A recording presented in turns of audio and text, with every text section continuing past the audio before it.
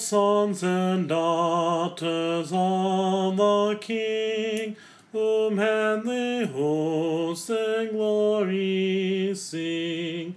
Today the grave has lost its sting. Alleluia, alleluia, alleluia. That Easter morn at break of day, the faithful women went their way to seek the tomb where Jesus lay. Alleluia, alleluia, alleluia. An angel clad in white they see, who sits and speaks unto the three. Your Lord will go to Galilee.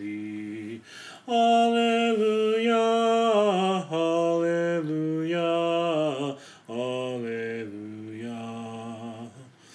The night the apostles met in fear, among them came their master dear, and said, My peace be with you here. Alleluia, alleluia, alleluia. When Thomas first the tidings heard, that they had seen the risen Lord, he doubted the disciples' word.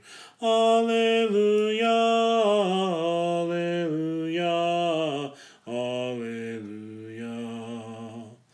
My pierced side, O Thomas, see, and look upon my hands, my feet. Not faithless, but believing be. Alleluia, alleluia, alleluia. No longer Thomas then denied. He saw the feet, the hands, the side. You are my Lord and God, he cried. Alleluia, alleluia, alleluia. How blessed are they who have not seen, and yet whose faith has constant been, for they eternal life shall win. Alleluia, alleluia, alleluia. On this most holy day of days, be lauded jubilee and praise. To God your hearts and voices raise. Alleluia, alleluia, alleluia. In the name of the Father, and of the Son, and of the Holy Spirit, amen. Let us pray. Almighty God, grant that we who have celebrated the Lord's resurrection may, by your grace, confess in our life and conversation that Jesus is Lord and God, through the same Jesus Christ, your Son, who lives and reigns with you in the Holy Spirit, one God, now and forever. Amen. Greetings to all of you. This is the 101 series of the podcast, and we are returning to the reading through of the Gospel of Matthew. Now that we're a little bit farther into the Easter season, we meditated on the Easter readings last week. So this week we're going to be jumping into Matthew chapter 6, and we're going to see how far it takes us. Very good possibility we'll get all the way through chapter 7. And So, with all that in mind, I'm reading from the English Standard Version of the Bible. And so it begins, so Matthew chapter 6, verse 1. It says, "Beware of practicing your righteousness before other people, in order to be seen by them. For then you will have no reward from your Father who is in heaven. Thus, when you give to the needy, sound no trumpet before you, as the hypocrites do in the synagogues and in the streets, that they may be praised by others. Truly I say to you, they have received their reward. But when you give to the needy, do not let your left hand know what your right hand is doing, so that your giving may be in secret, and your Father who sees in secret will reward you." So first up, it's telling we are to give there is the reality we are to give to the needy. It's not, he doesn't say if you are going to give to the needy. He says when. Jesus is assuming you as a Christian, you as a believer, are going to give to those who are in need. That is what we do as Christians. That's what we do as believers. But here it's straight up saying is do not seek the praise of others. Don't do it for your own glory. And this is a really interesting thing, because what do we tend to do especially companies, corporations, or whatever, whenever people do really good things, what do we like to do? We love the trumpet. We love to show off the work that we have done. This is the very thing that Jesus does not want us to do. We want to give honor and glory to ourselves. This is our sinful nature. Our number one God is ourselves. And we love to be praised by others. And so this is Jesus telling us that when you give to the needy, do not let your left hand know what your right hand is doing. So in other words, give without really giving thought to it. Just give. And now there is challenges in our own culture. I mean, there are churches that keep track of offering. And they try to say, you haven't met the quota this year or whatever. The weird thing is that we're actually part of me feels that when we do it this way, we do set up the very thing that Jesus is cautioning against. I know a lot of times people do this for the sake of taxes or whatever, but nonetheless, it does set up the possibility of us thinking, look at me, look at what I've done. But we should not even be aware of what we're giving and what we do, to help others. That's the way it's saying. We should not even be aware that we're doing it. We're just doing it. It's like second nature. We're not needing somebody to say, look at that good thing he did. Nobody had to point it out because we just do it. It's a second nature is, eating breakfast, It is just a part of what our life is. We don't ask people to praise us for eating breakfast. We just do it because we should eat breakfast or lunch or supper, whatever. We don't need to get praised. We just do it. It's just a part of who we are. It's a part of being a human. And giving to the needy and helping those who are in need, that is just part of being a Christian. So it continues.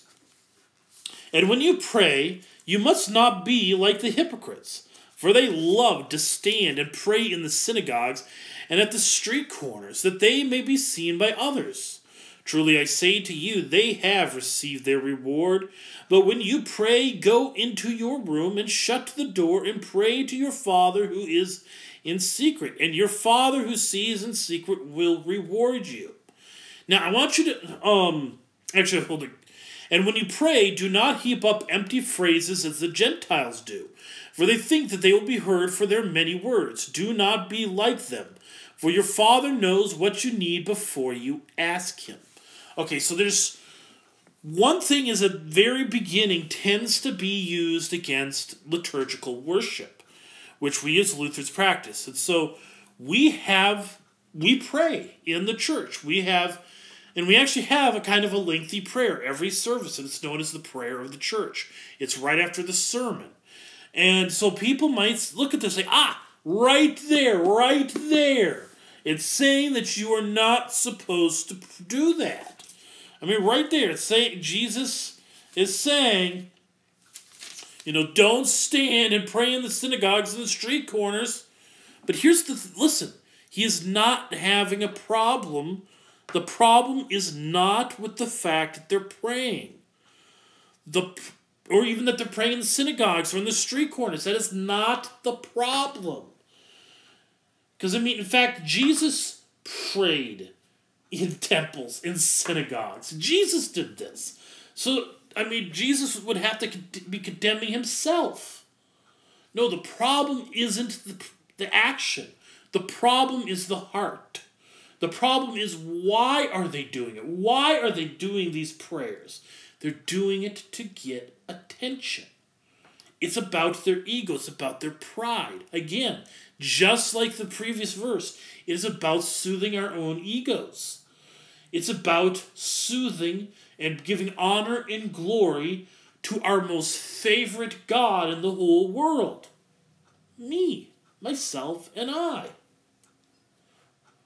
Any chance we get, because of in our sinful nature, any chance we get to praise ourselves, we take it. And that is what Jesus is preaching against. And the lengthy prayers, again, the prayer of church is not, it seems lengthy, but really it isn't. What we're doing is there are a multitude of petitions praying for a variety of things. So when we say, like, we pray for the government, we pray for the church, we pray for other Christians, we pray for this, we pray for that. That is not what he's cautioning against. It's more like we go like, Lord, I pray for the government, and I pray that we try to get elaborate just on the prayer of the government. And we try to get all speechy and beautiful and poetic or whatever. And again, usually the reason they're doing it is they're thinking that because they pray in such a beautiful way, because their words are so eloquent, again, they're asking for honor and glory to themselves. And because of the honor and glory caused by their prayer, that their prayers are going to be answered. That is, again, the motivation is worship of self. It is not the action in and of itself that is the problem. The problem is the motivation. Why are they doing it? Pray then like this. Our Father in heaven, hallowed be your name. Your kingdom come, your will be done on earth as it is in heaven. Give us this day our daily bread, and forgive us our debts as we also forgive our debtors. And lead us not into temptation, but deliver us from evil. So that right there, you got the Lord's Prayer being taught by Jesus. So it begins, Our Father in heaven. That is, and by the way, I want you to notice that the Lord's Prayer is reflexive in many ways of many of the commandments. So the first one, Our Father in heaven. The first commandment is, you shall have no other God before me. So we are saying, Our Father in heaven. That is keeping that first commandment. Hallowed be your name. The second commandment, you shall not use the Lord's name in vain. So boom, right there. Keeping the second commandment. Your kingdom come. How does the kingdom of God come to us? It comes to us in word and sacrament at the divine service. That's the third commandment. Your will be done. How does God carry out his will? He carries it out through our parents, through our authorities, through those who are in charge of us. So that's the fourth commandment. On earth as it is in heaven, give us this day our daily bread. Now this actually pretty much incorporates the rest of it. The rest of the commandments. And forgive us our debts, as we also forgive our debtors, and lead us not into temptation, but deliver us from evil. And the word debts, it's the word that it's being translated out of in the Greek, is not, it's a Greek word. So the Greek word is sphelema, it's a word that is really challenging to translate. There is no real good word in English and to translate it into. And so in the traditional Lord's Prayer, we translate it as trespasses. Lead us, forgive us our trespasses, we forgive those who trespass against us, right? The problem with the word trespasses in our culture, we don't use that word very often. The only place we really see the word trespass is on property signs saying no trespassing. So, I remember this when I was a kid. The only place I ever saw the word trespass, and when I say kid, I mean I was like, 8 or 9 years old or whatever. The only place you ever saw the word trespass was on the gate to our, to a place that we have up in Minnesota. And I'm like, oh, so we're praying that we're forgiven for trespassing on property. But that's, it's actually a word for sin. And then here you have in the ESV, they translate it as debts or debtors. Debts and debtors. And again, this doesn't quite completely get to it. Debt, it does kind of give an idea that sin creates a debt with God and with others who we sin against. But again, it doesn't quite get to it. So the problem is it's a Greek word that just does not translate well in English. The Luke's Gospel, which also has a recording of the Lord's Prayer, it's not completely the same. There's some variations. But the Greek word that Luke uses is a Greek word that more properly translates into sin to let you specifically know what's trying to be communicated. That we are asking for forgiveness of our sins. And now one of the things that you got to notice is in this prayer, when we pray the Lord's Prayer, we end with, "For thine is the kingdom and the power and the glory forever and ever, amen." You look at the end of verse 13, which is the end of the Lord's Prayer in Matthew, you don't have those words. So what's the deal? Where'd it come from? Well, in the early church, it was a practice at the end of prayers, to end with a doxology. Doxology literally means words of praise. And so, in the early church, they would say, "Our Father who art in heaven, hallowed be thy name. Thy kingdom come, thy will be done, on earth as it is in heaven. Give us this day our daily bread, and forgive us our trespasses, as we forgive those who trespass against us. And lead us not into temptation, but deliver us from evil. And blessed is the kingdom of the Father, and of the Son, and of the Holy Spirit, now and ever, unto the ages of ages. Amen." That's the way they would end it in the early church. And somewhere in the 6th century, specifically in the Western Church, which we are descendants of the Western Church, they dropped off the doxology. They just prayed simply like you have there, verse 9 through 13. They just prayed that. And in the Roman Catholic Church to this day, they still just pray that.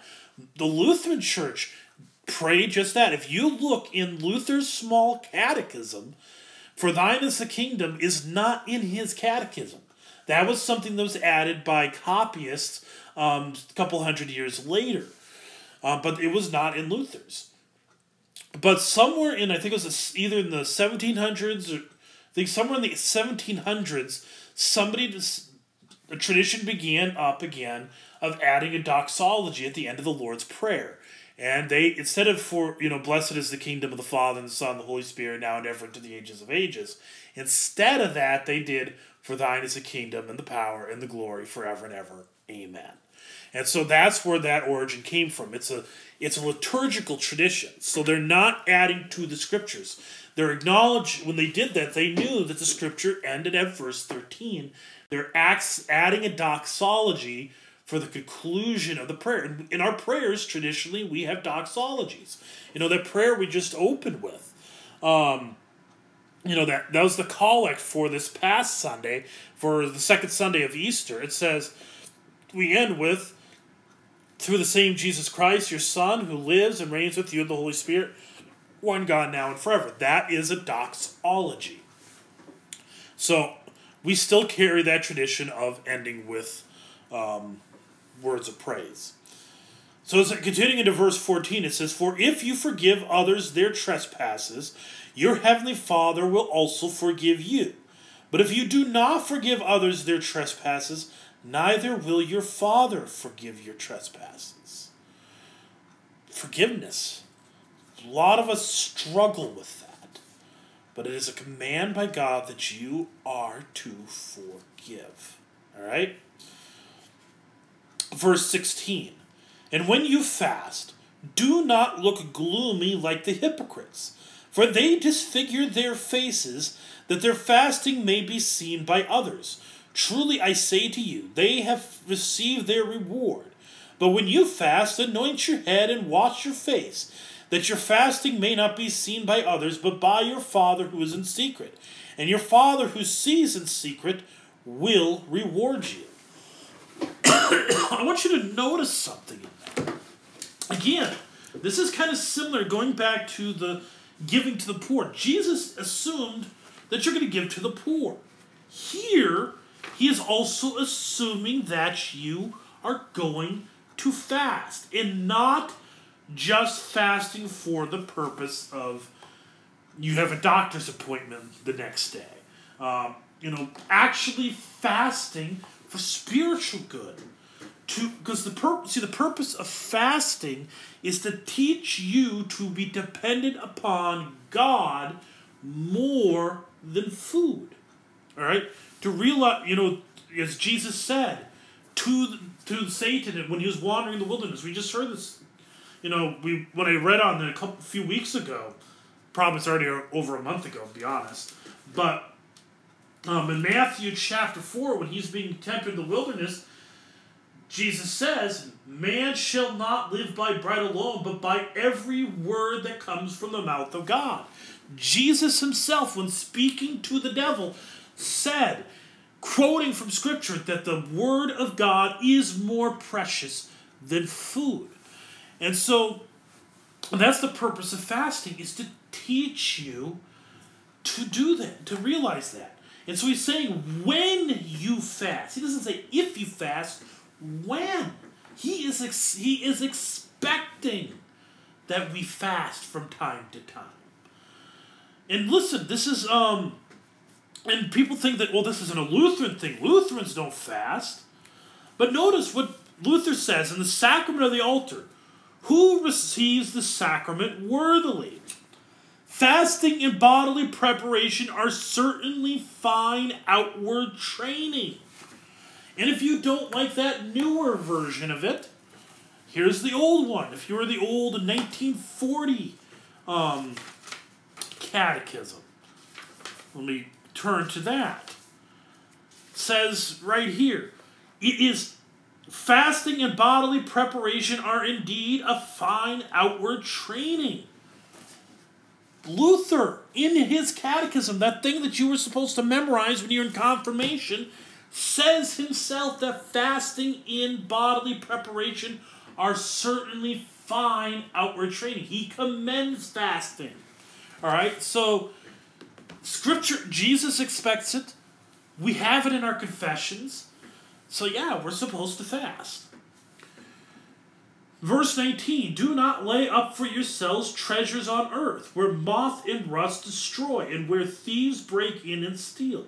But lay up for yourselves treasures in heaven, where neither moth nor rust destroys, and where thieves do not break in and steal.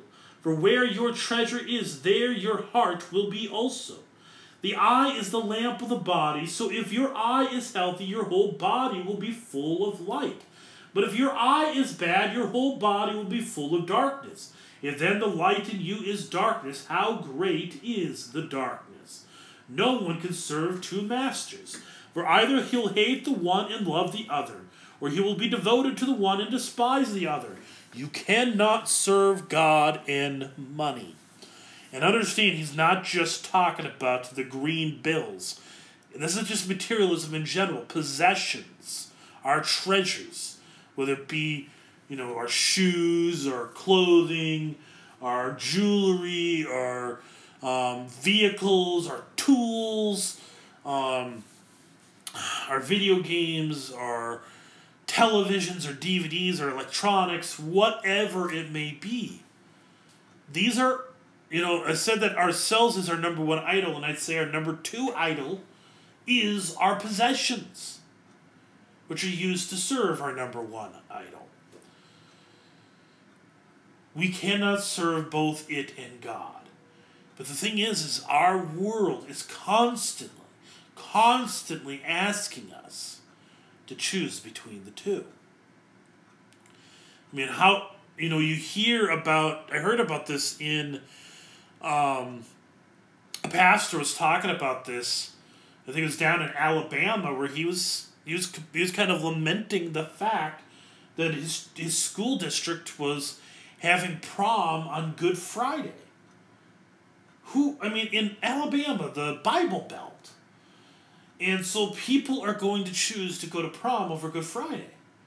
Because they're choosing the glory of themselves and the treasures. The memories are true, but I think, and then be in that dress and all those cool things. We're choosing the treasures of this world over the treasures over our Master, who is God. And the world is constantly doing things like this, forcing you to choose between masters. Now, this text, specifically verse 16, this whole chapter 6 that we've been reading, this is used usually on Ash Wednesday. This is the gospel lesson for Ash Wednesday. And the reason is because it is setting the congregation on the course for the celebration of Lent. See, in the season of Lent, the tradition was that you would, in order to teach yourself to not lay up treasures in heaven, what you would do is you would fast. You would not eat. You would give things. This is where the whole thing of giving things up. You fast. You give up those things that have become your idol. But especially the biggest idol there is, one of the bigger idols, is our belly. Food is such a major idol. And so we fast. And so then once you fasted, you have a whole bunch of money you saved, right? And so what do you... Oh yeah, so wait a minute, before I get to that. Okay, so you fasted. So what are you going to do with that extra time? Because if you're fasting, that means you're not spending time eating. That's at least a half hour. And if you cook your meals, you're figuring about an hour every meal. And then, 3 times a day, you're talking 3 hours a day that all of a sudden is wide open. What do you do with that? Well, you pray. You read scriptures. All right? You teach yourself to store up the treasure of God's word. Teaching yourself that man does not live on bread alone, but on every word that comes forth from the mouth of God. And then you have this extra money, because you did not spend money on the food. What do? You give it to the poor. You give it to the needy, which is where the chapter began. All right? Or if you don't spend money on your food, maybe you grow your own. Maybe you prepare a meal that would have been eaten by yourself, and you bring it down to someone that's homeless, sitting underneath the bridge or whatever. You give them your food, and you give them your meal. That is a tradition of Lent, and so if you also notice, it says when you're fasting, do not disfigure your faces. No, there's a question. On Ash Wednesday, we put ashes on our forehead. Are we contradicting what Jesus said? No. Because the purpose of putting the ash on your head is not about fasting. It's actually a completely different issue.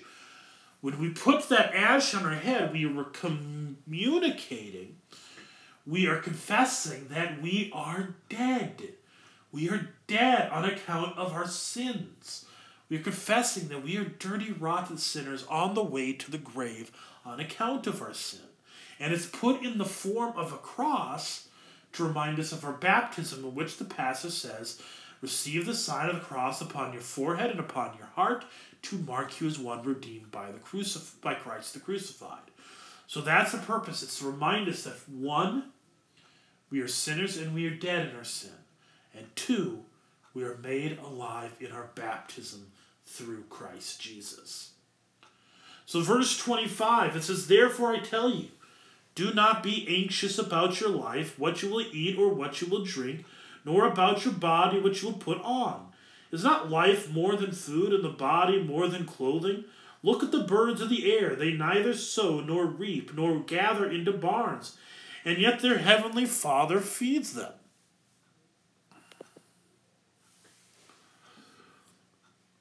Are you not of more value than they? And which of you, by being anxious, can add a single hour to his span of life? And why are you anxious about clothing? Consider the lilies of the field, how they grow. They neither toil nor spin. Yet I tell you, even Solomon in all his glory was not arrayed like one of these. But if God so clothes the grass of the field, which today is alive, and tomorrow is thrown into the oven, will he not much more clothe you, O you of little faith? Therefore do not be anxious, saying, what shall we eat, or what shall we drink, or what shall we wear? For the Gentiles seek after these things, and your heavenly Father knows that you need them all. But seek first the kingdom of God and his righteousness, and all these things will be added to you. Therefore do not be anxious about tomorrow, for tomorrow will be anxious for itself. Sufficient for the day is its own trouble." That's a very straightforward set of text, and I think it's something that is good for us to read and meditate on every now and then. We all, in this world, we are always anxious, worried about things that are to come. How are we going to pay our bills? How are we going to get this done? How are we going to get that done? What's going to happen when, my health or whatever it might be? We have so many things we're anxious of. And whenever you find yourself anxious, read these words. Reminder that your God is caring for you, right? Chapter 7. "Judge not that you be not judged.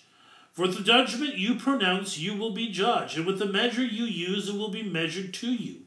Why do you see the speck that is in your brother's eye, but do not notice the log that is in your own eye? Or how can you say to your brother, let me take the speck out of your eye, when there is the log in your own eye? You hypocrite! First take the log out of your own eye, and then you will see clearly to take the speck out of your brother's eye. Do not give dogs what is holy, and do not throw your pearls before pigs, lest they trample them underfoot and turn to attack you." So Jesus says, "Judge not that you be not judged." This is one of the most favorite verses in all of Scripture by many liberals. So what is Jesus? Is Jesus actually saying that we are not to be concerned about sin? No. Note the end, it says, "You hypocrite, first take the log out of your own eye, and then you will see clearly to take the speck out of your brother's eye." Well, okay, I want you to think about something. How do you take how do you think about your eye? If you get something really deeply embedded into your eye, you can't take care of it. You'll do more damage to your eye. So you need a skilled physician to take it out, right? See, our sin, we can't remove our sin. It's embedded in our eye, and it blinds us to a lot of things. To everything, actually. And so the only one that can remove that is the great physician, that is Jesus. And he did that by dying on the cross. And when we have had that removed, we are to turn to our neighbor and lead them to the same forgiveness. See, the thing is the reason why we concern ourselves with sin is not to say, "Oh, look at you, you filthy sinner." No. We're not trying to do that. We're not to condemn them. That's not our job.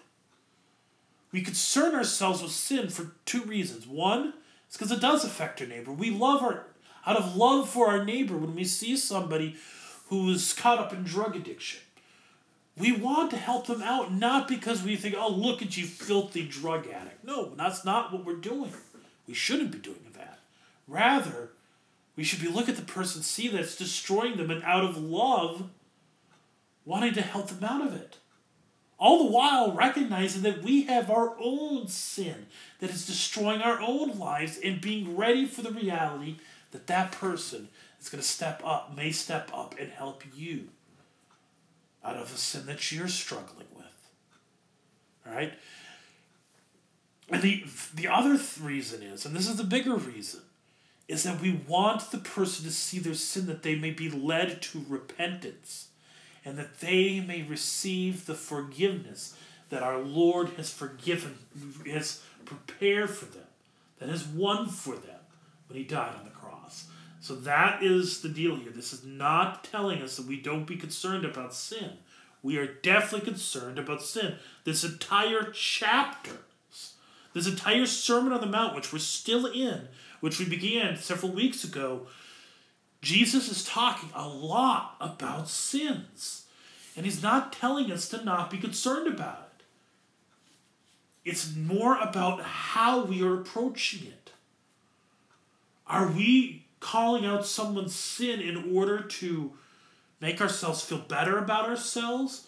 Are we doing it to condemn them? No. Then if that's what your goal is, then you're doing it you're not supposed to. Knock it off. You are not to stand as their judge. Rather, if you are doing it to lead them to that they may repent, and that they may turn over a new leaf, and they'd stop, that they would no longer be destructive to themselves or those around them, that is appropriate. And we're supposed to do that. The key thing is, are you doing it out of love for yourself and your ego, your self-righteousness, or are you doing it out of love of them? All right? Verse 7. Ask, and it will be given to you. Seek, and you will find. Knock, and it will be open to you. For everyone who asks receives, and the one who seeks finds, and to the one who knocks it will be open. Or which one of you, if his son asks him for bread, will give him a stone? If he asks for a fish, will give him a serpent?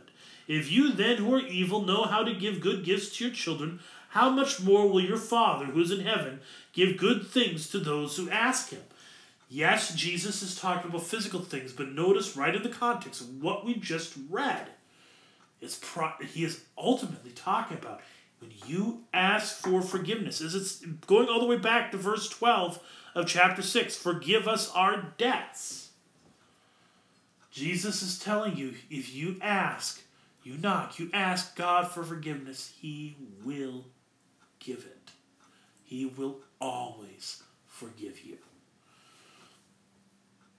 Verse 12, so whatever you wished that others would do to you, do also to them, for this is the law and the prophets. Enter by the narrow gate, for the gate is wide and the way is easy, that leads to destruction, and those who enter by it are many. For the gate is narrow and the way is hard, that leads to life, and those who find it are few. So right in there, the golden rule. Whatever you wish that others would do to you, do also to them. I've heard that many times, probably growing up. Do unto others as you would have them do unto you. Verse 15. Beware of false prophets who come to you in sheep's clothing, but inwardly are ravenous wolves. You will recognize them by their fruits. Are grapes gathered from thorn bushes, or figs from thistles? So every healthy tree bears good fruit, but the diseased tree bears bad fruit. A healthy tree cannot bear bad fruit, nor can a diseased tree bear good fruit. Every tree that does not bear good fruit is cut down and thrown into the fire. Thus you will recognize them by their fruits. The fruit here is specifically what they teach. Listen to what they preach. We are to be always testing our pastors. This is one of the reasons why in our services we have creeds. We have the Apostles' Creed, the Nicene Creed, and once or twice a year we do the Athanasian Creed. The reason is, as you say that creed and you begin to become familiar with it, whenever a pastor says something strange and unusual, you will know. because you've memorized much of the scriptures. And this is even why we sing so many of our hymns. Many of our hymns are very rich theologically, really rich in doctrine and teaching. Our liturgy teaches much of Scripture. And so we do these things, and we do them frequently so that we begin to learn them and memorize them. So that way when a pastor starts to go off the tracks and starts teaching something strange, you know it. It's to protect you against me and against any pastor from when we become corrupted and start bearing false fruit. You are to know this. You need to be aware of this as Christians. Listen to what your pastor preaches. Don't listen for him to say what you want to hear. A pastor that's just telling you what you want to hear may not be, just because he says what you want to hear does not mean he is preaching the scriptures. Listen for him to actually preach what is in accord with the scriptures. Make sure he is preaching law and gospel, repentance and the forgiveness of sins, all right? Not everyone who says to me, Lord, Lord, will enter the kingdom of heaven, but the one who does the will of my Father who is in heaven. On that day many will say to me, Lord, Lord, did we not prophesy in your name, and cast out demons in your name, and do mighty works in your name? And then will I declare to them, I never knew you. Depart from me, you workers of lawlessness. And I want you to understand something. The word prophesy, it has multiple meanings. The word prophesy does not always mean to tell the future. To prophesy simply can mean to preach. This comes out especially if you read in Ezekiel, in the valley of the dry bones. He says, man of God, prophesy to these bones. He's not saying tell the future to these bones. He's telling him to preach to the bones. So the false prophets here, it's not just that they tell the wrong future. False prophets is another way of saying false preachers. Again here, it says, on my day many will say to me, Lord, Lord, did we not prophesy in your name? Rather, you could read that as well, saying, Lord, Lord, did we not preach in your name and cast out demons in your name? And then I will declare to them, I never knew you, because they will have been preaching what is contrary to God's word. Hell is going to be filled with false preachers. And these preachers fill up churches to the brim. Don't think that just because they're popular that they're telling the truth. Popularity only proves that they soothe the itching ear. They tell us what we want to hear. In fact, if you're preaching the truth, very likely you're going to be unpopular. You're going to be unliked. That's the way it works. Because our sinful nature can't stand the truth of God's word. Everyone who hears these words of mine and does them will be a wise man. And so notice these words. And the rain will be, so everyone who hears these words of mine and does them will be like a wise man who built his house on the rock. And the rain fell, and the floods came, and the winds blew and beat on that house, but it did not fall, because it had been founded on the rock. And everyone who hears these words of mine and does not do them will be like a foolish man who built his house on the sand. And the rain fell, and the floods came, and the winds blew and beat against that house, and it fell, and great was the fall of it. God's word is a rock. All right? And when Jesus finished these sayings, the crowds were astonished at his teaching, for he was teaching them as one who had authority, and not as their scribes. So we're going to end there. So we're going to be a little bit short of an hour here on this reading today. I think chapter 8 is a little bit longer than I would want to go into. So we'll get to chapter 8 and probably chapter 9 in a couple weeks here. So until then, the Lord bless you. Until then, we're going to conclude. I was going to end with a benediction here, but first, we're going to have a closing hymn, and yeah, so let's end with the benediction. The Lord bless you and keep you. The Lord make his face to shine upon you, be gracious unto you. The Lord look upon you with favor and give you his peace. Amen. Again, I am Pastor Neil Wemus. This is a recording of the 101 series podcast, which is just the basic teachings of the Christian faith, reading through Scripture, etc., etc. And if you'd like to come, if you live in the area and like to attend our church, I encourage you to do that. I am a pastor at St. Paul Lutheran Church in Ida Grove, Iowa. We have services at 6 o'clock on Saturday, 8 o'clock, and then 8 o'clock and 10:30 on Sunday morning. If you do not live in the area, I encourage you to go find a church in your area.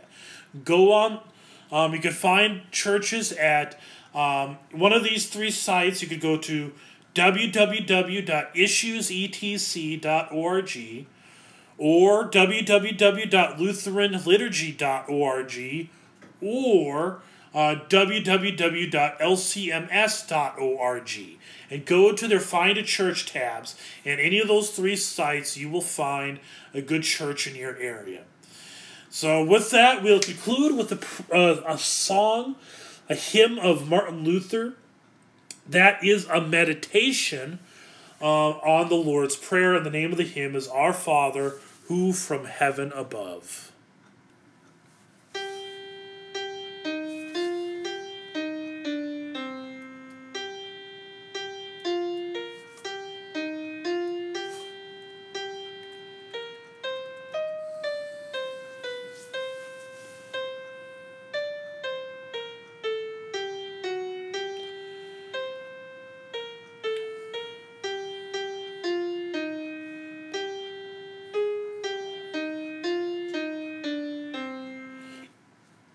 Our Father, who from heaven above bids all of us to live in love as members of one family, and pray to you in unity.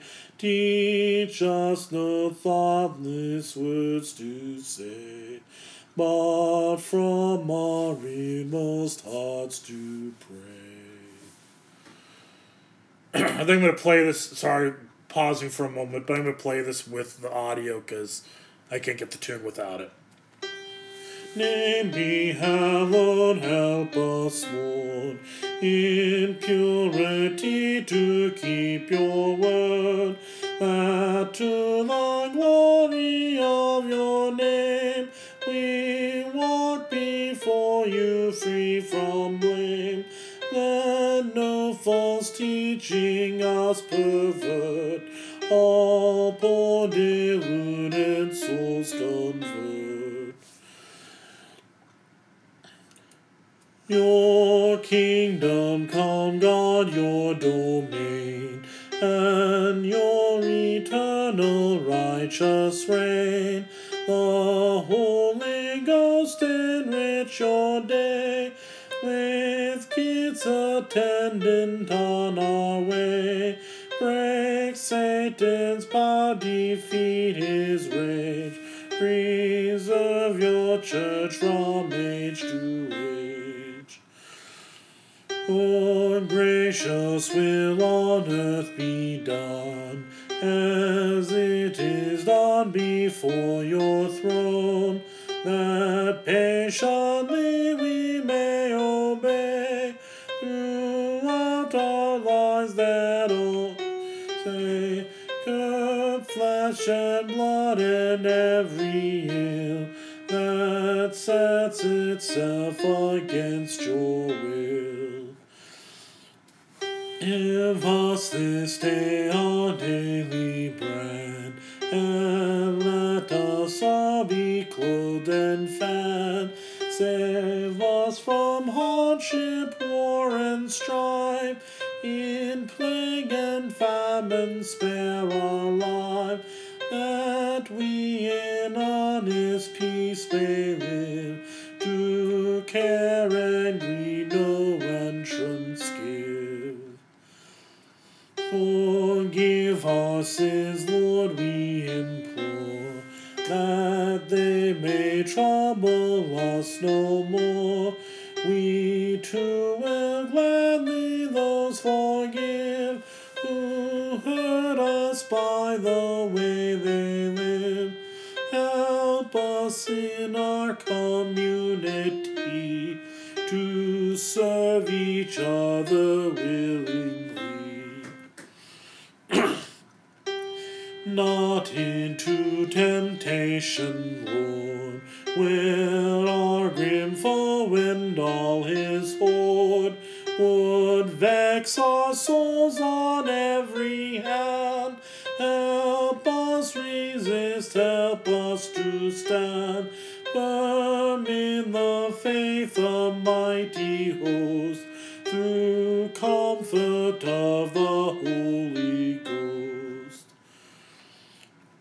From evil, Lord, deliver us. The times and days are perilous. Redeem us from eternal death, and when we yield our dying breath, console us, grant us calm release, and take our souls to you in peace. Amen, that is, so shall it be. Make strong our faith in you, that we may doubt not, but with trust believe, that what we ask we shall receive.